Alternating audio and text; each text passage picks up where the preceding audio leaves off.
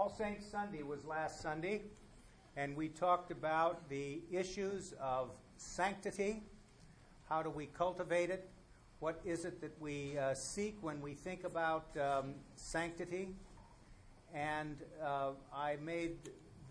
in my sermon, I said that oftentimes we have a far too heroic view of what sanctity means, and that sometimes the heroism that people express in their life and the sanctity that they learn and exhibit comes from ordinary and commonplace challenges and opportunities that are in front of them.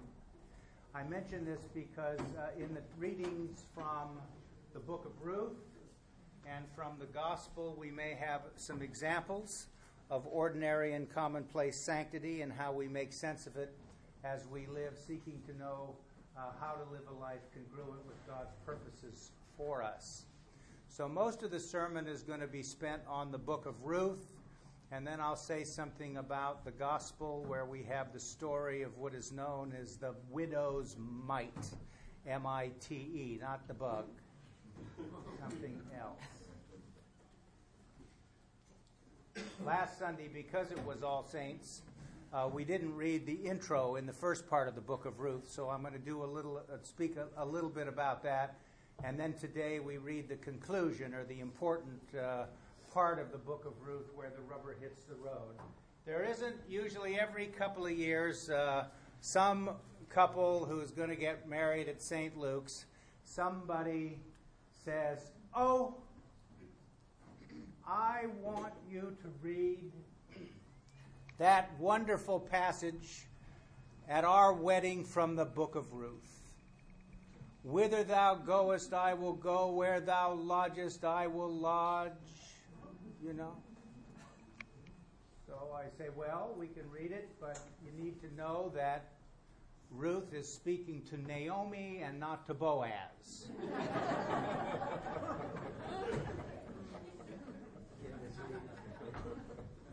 When I was the rector of Christ Church Sausalito, I had a woman say to me in my office, "Oh, they won't know."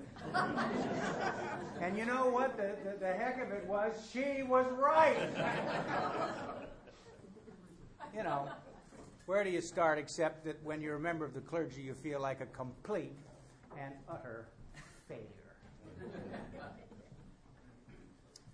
So let's say some things about the book of Ruth. You know, it's not a fluff piece, and Hollywood notwithstanding, it has some important things to say about God's inclusiveness. It has some important things to say about the continuity of God's purposes in the great tradition for the people of the covenant and for Christian men and women. It has a lot to say to us about the genealogies, which loomed large for the early Christians, because we will discover that Ruth is King David's grandmother. And the significance of that I'll speak to in a few minutes. So all of this gets played out in the book of Ruth, and it's an important thing. In biblical scholarship, there are some issues regarding the date of the writing of the book of Ruth. So there is a school that believes this book was written before the exile to Babylon, pre-exilic, to use the fancy term. And then there are those who believe it was written after the exile. And the reason that may be important to some is because then it has an influence on what you think the reason for the writing of it is. Because it mentions that it was in the time of the judges in the story, this is why it's located where it's located in the Old Testament. It's among the earlier books of the Old Testament, because there's some issues about the fact that there was no monarchy yet. So, you can pay your money and take your choice. For me, I think all of the reasons that those who worry about the dates think we need to pin it down, because they're all godly things. They're all good things. So I'll start to explain some of this. If you know the story, Ruth and Orpah. They're Moabite women, and they get hooked up with Naomi, who's Hebrew, and they're married to men who die. And so now we have to face something that's one of the reasons for why the book of Ruth is written, and it's called the Levirate Law. So I thought, which means that if a woman has a husband who dies, and they're living with a family, the extended family, they have all the brothers, the rule is that one of those brothers marries the woman and continues to have children with her so that his dead brother's name continues. In the book of Deuteronomy, there's a rule about it, so I thought I'd read it to you. Deuteronomy 25. When brothers reside together, and one of them dies and has no son, the wife of the deceased shall not be married outside the family to a stranger. Her husband's brother shall go into her, taking her in marriage and performing the duty of a husband's brother to her. And the firstborn whom she bears shall succeed to the name of the deceased brother, so that his name may not be blotted out of Israel. But if the man has no desire to marry his brother's widow, then his brother's widow shall go up to the elders at the gate and say, my husband's brother refuses to perpetuate his brother's name in Israel. He will not perform the duty of a husband's brother to me. Then the elders of his town shall summon him and speak to him. If he persists, saying, I have no desire to marry her, then his brother's wife shall go up to him in the presence of the elders, pull his sandal off his foot, spit in his face, and declare, this is what is done to the man who does not build up his brother's house. Throughout Israel, his family shall be known as the house of him whose sandal was pulled off.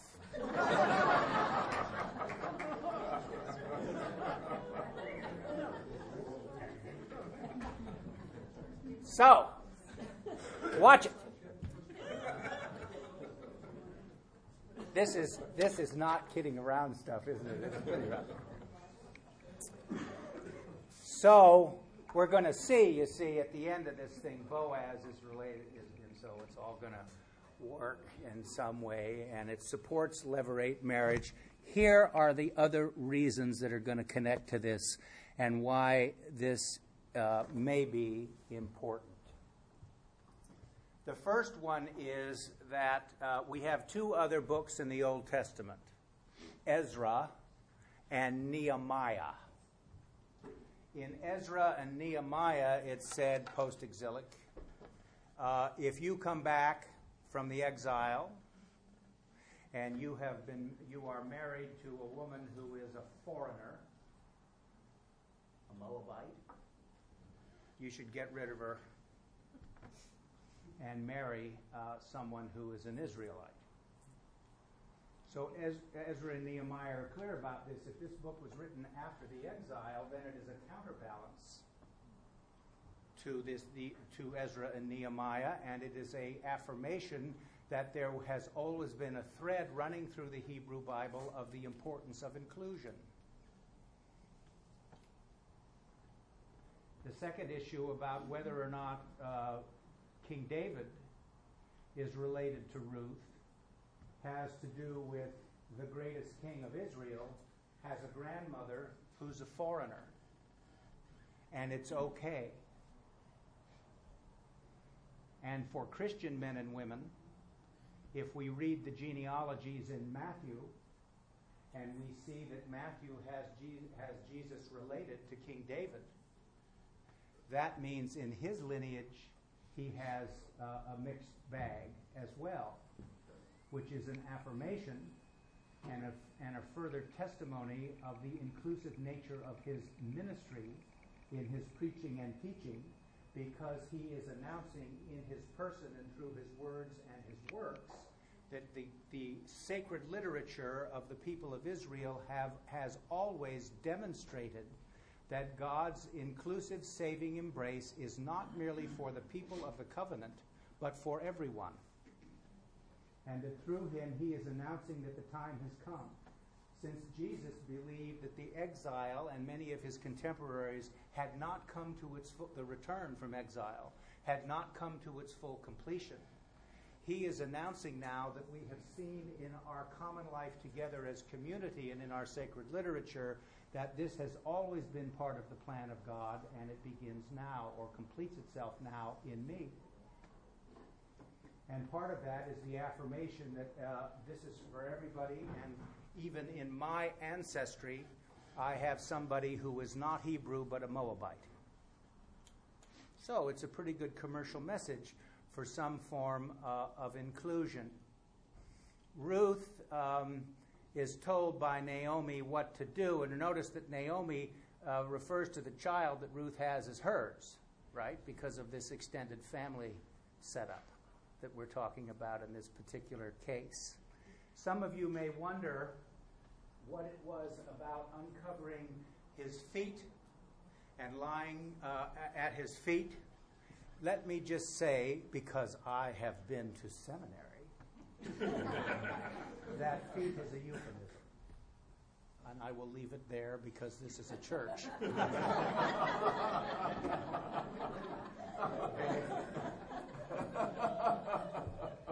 So, it's what Father Hunt used to say all the time. So you need to do your own research in the languages. Some of the commentators who are being gentle say, the use of the word feet may be a euphemism. You bet. So what do we learn from this? We learn something about the nature of God's inclusive work in the world. We learn that God works in and through people who don't appear to be in initially. We also know that God's restoring power is always available to people.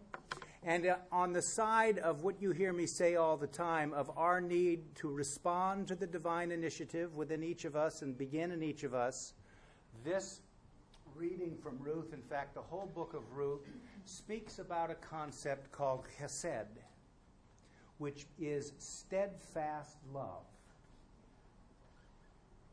So what is demonstrated here in the kind of augee side of it is a steadfast love that Ruth has for her adopted family and for Naomi and for all of those people. The steadfast love Naomi has for Ruth. The steadfast love that Boaz has for Ruth and for his commitment to his wider family.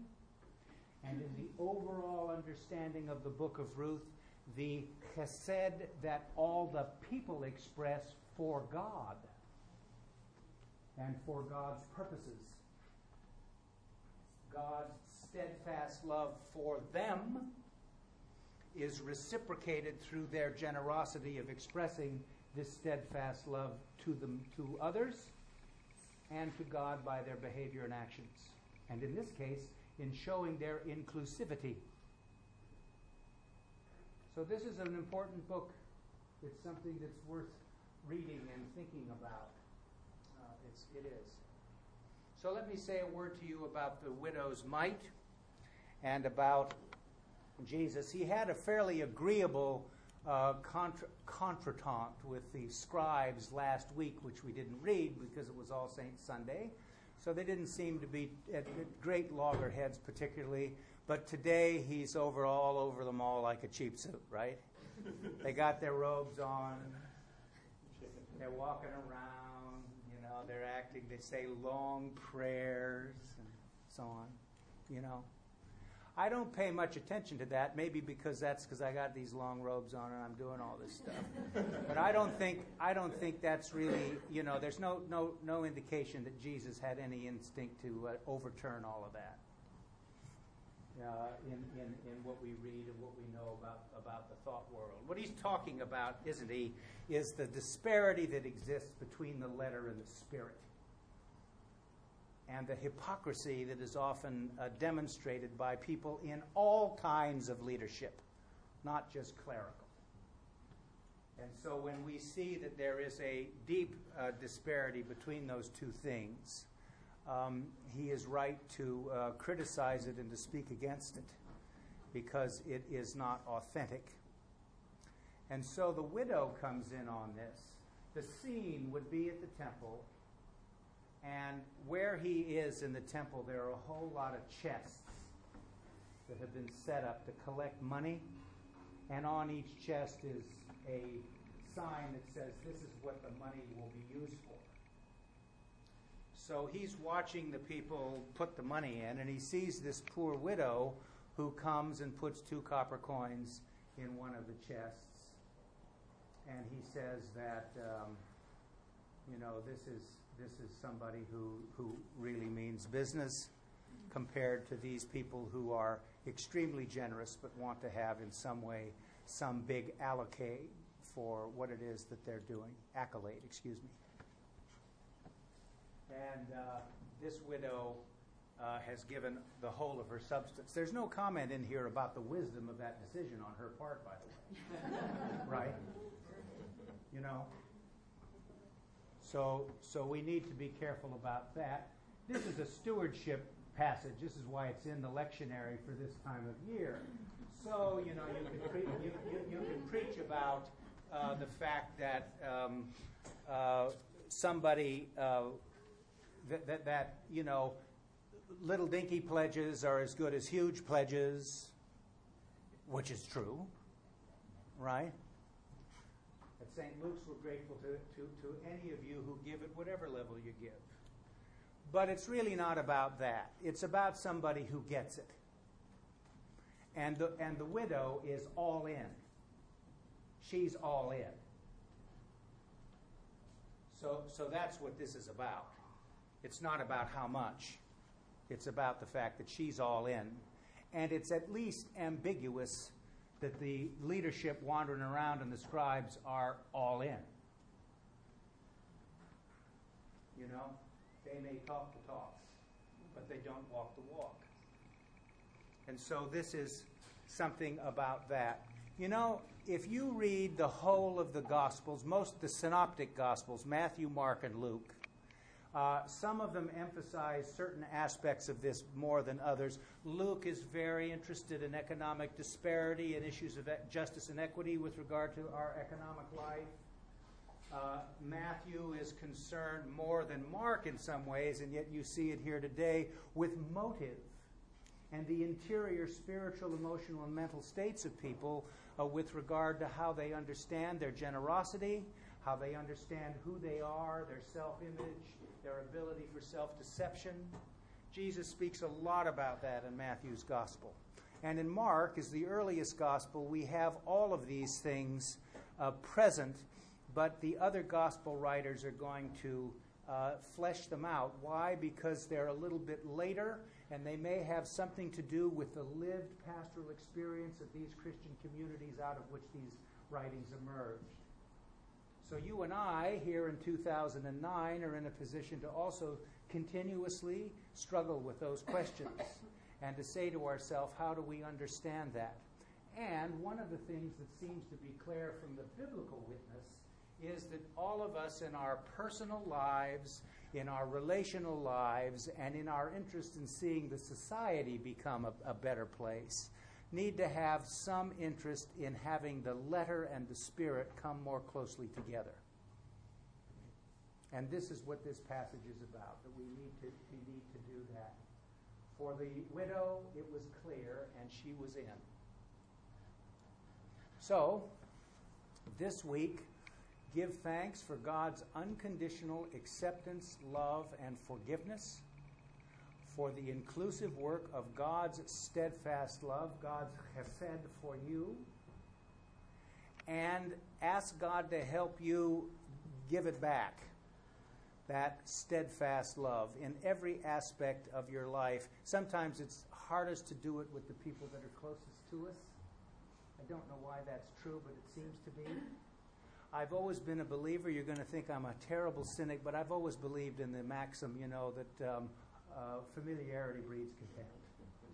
I believe that. I do.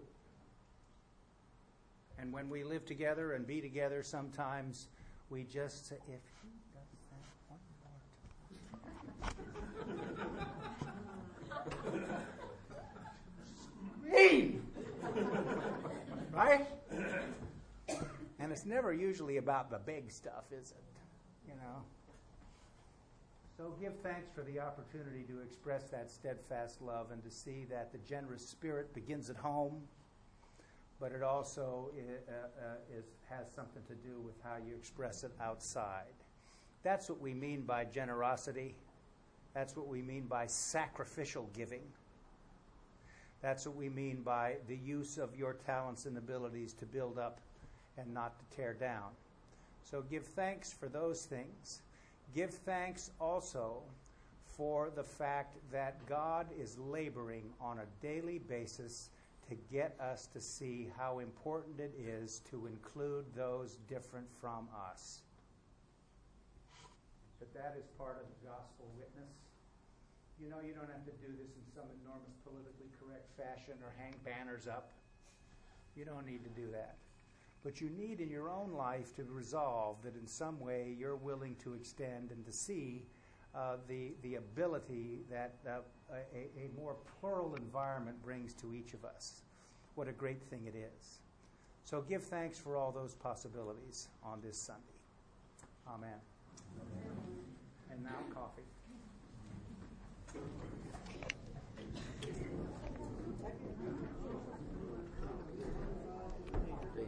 Sir.